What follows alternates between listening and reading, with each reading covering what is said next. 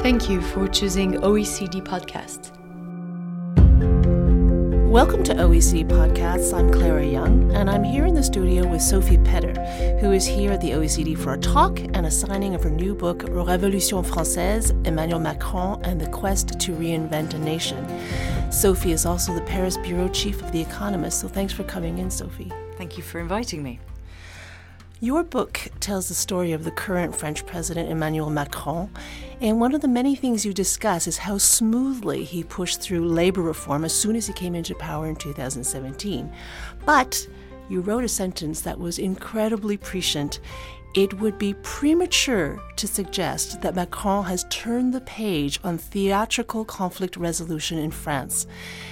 If there's one thing we can say about the ongoing Gilets Jaunes or Yellow Vests protests here in France is that they're theatrical.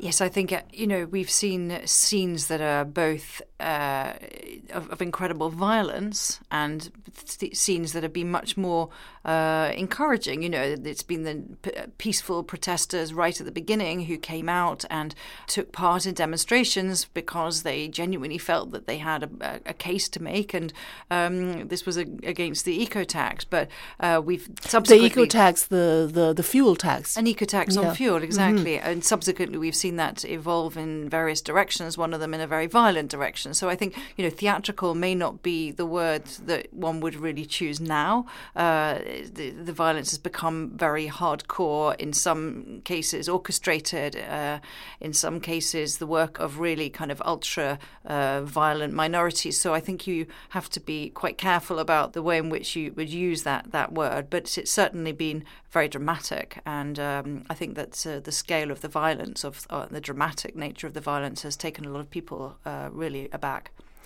It's been so dramatic that there have been similar or sympathy Gilets Jaunes protests in other countries like Belgium and the Netherlands, and most recently in the UK and even in Western Canada, where I'm from. Does that mean that the Gilets Jaunes is not only a French phenomenon?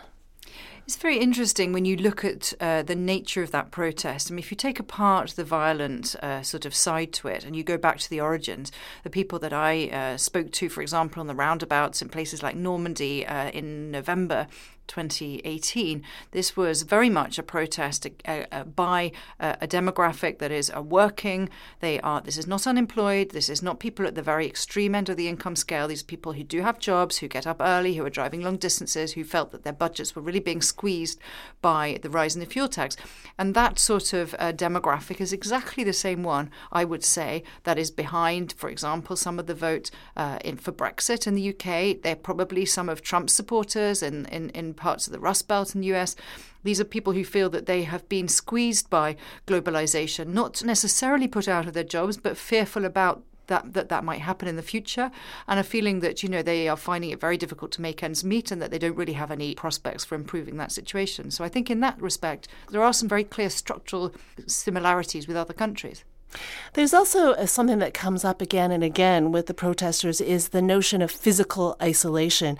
And in chapter 8 of your book, which you called Fractured France, you begin with a quote from the French demographer Hervé Lebras. He says, "The further you live from an SNCF train station, the more likely you are to vote National Front, which is France's long-running far-right political party." This description of the National Front fits the description of people who need their cars, who engage in these protests. I think that what the Gilets Jaunes, where they come from and in a sort of geographic sense, are those regions. They're not just the regions that have been hit and sort of battered by deindustrialization, although that is part of the story. They are the regions that are, they're far from the big cities. So you're not talking about these thriving metropolitan areas where all the creative industries exist in France that have really seen a kind of embrace of tech and where job creation is very strong. These are sort of semi-rural, semi-urban. They're not farmers, but they live in those sort of semi-rural areas which are very poorly served by public transport, such as the trains, that they've probably lost doctors and doctor surgeries. They've probably lost the pharmacy. Maybe the baker has closed down, that they feel that there's a sort of the fabric of social life has sort of been emptied out. And that's why they're dependent on cars. These are not people who depend on public transport. They depend on cars because they have to. And that is exactly this demographic that Gilets Jaunes come from.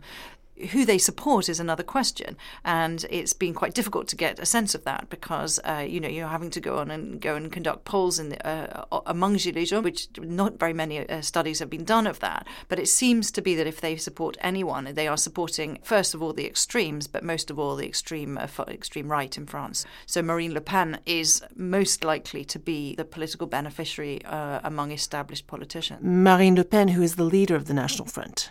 Besides this feeling of abandonment that we hear, is also the feeling of being ignored by the elite.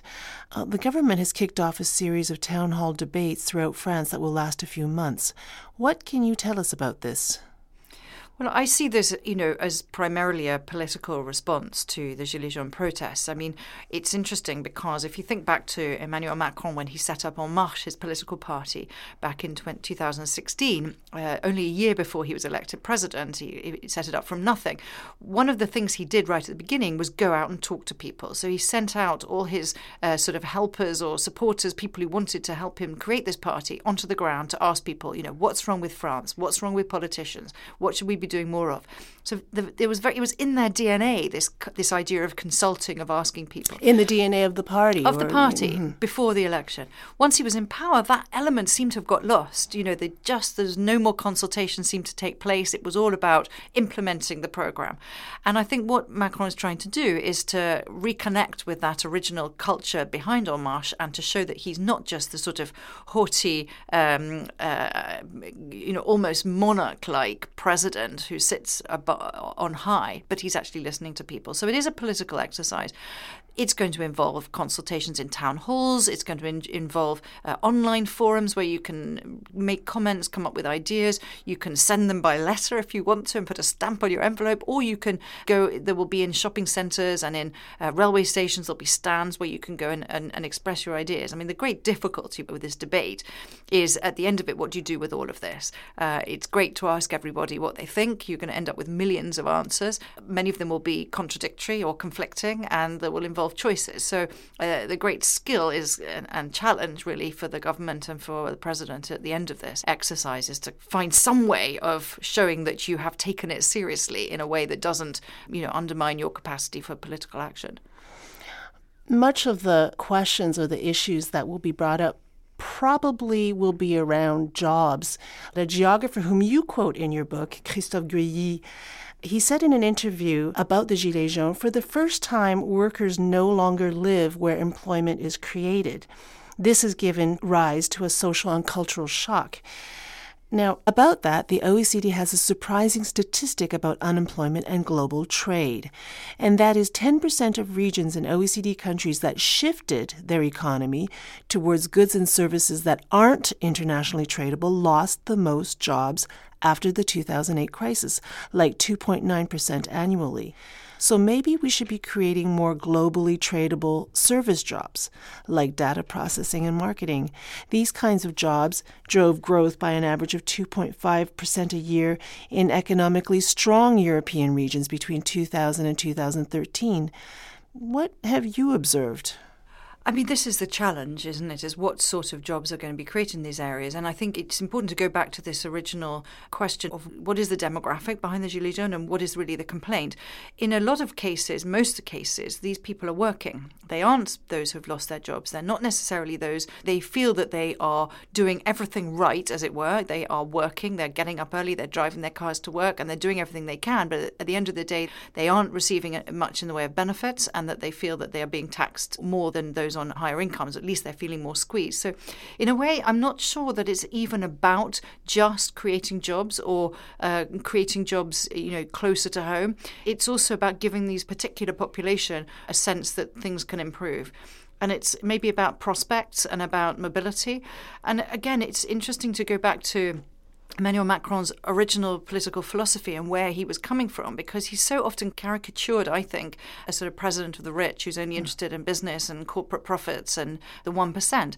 But his underlying kind of political philosophy is very much anchored on the social democratic centre-left, and it's about investing in people to improve social mobility and try and invest in education, in training, in apprenticeships.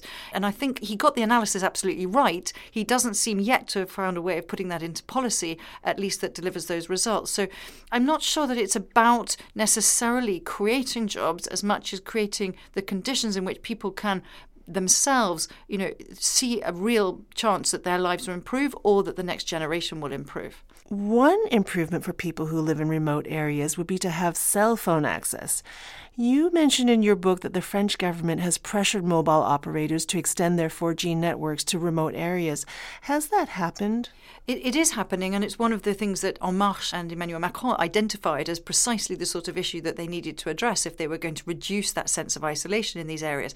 I mean, they were, I think, quite lucid in their analysis of what I've called fractured France in my book. And I think that, if you go back and you read some of the speeches that Macron made during the campaign, he was quite aware of this divide and of the issues. And in fact, he made, as a junior minister, one of his closest advisors, a junior minister for what he called territorial cohesion. And that was precisely to get him to work on some of these issues about putting public services back into these sort of second-tier towns or rural areas.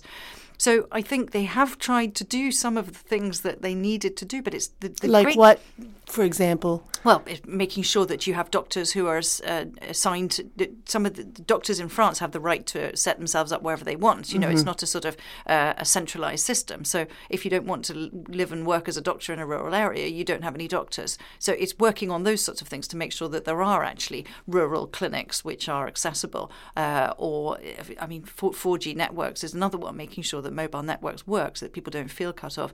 But I think the difficulty is that public policy is very thin when it comes to addressing these issues. Not every town can have a services industry or a call center, and arguably that may not be what's the best sort of solution for some of these people either, for the sort of skill set that they have. So it's a challenging question, and not just for France. How to address those who feel that they are in sort of abandoned territories, left behind, and no longer the central concern of the political class is a question for all Western democracies. Thank you very much, Sophie. And congratulations again on your book, Révolution Française, Emmanuel Macron and the Quest to Reinvent a Nation. It's a real primer for anyone who wants to get an in-depth understanding of the wheels that are turning in France right now. And thank you all for listening to OECD Podcasts. I'm Clara Young. To find out more about the OECD's work on regional development, why not go on OECD's iLibrary and type in productivity and jobs in a globalized world? And if you want to listen to our other podcasts, check out OECD Podcasts on iTunes, Spotify, Google Play, and SoundCloud/OECD.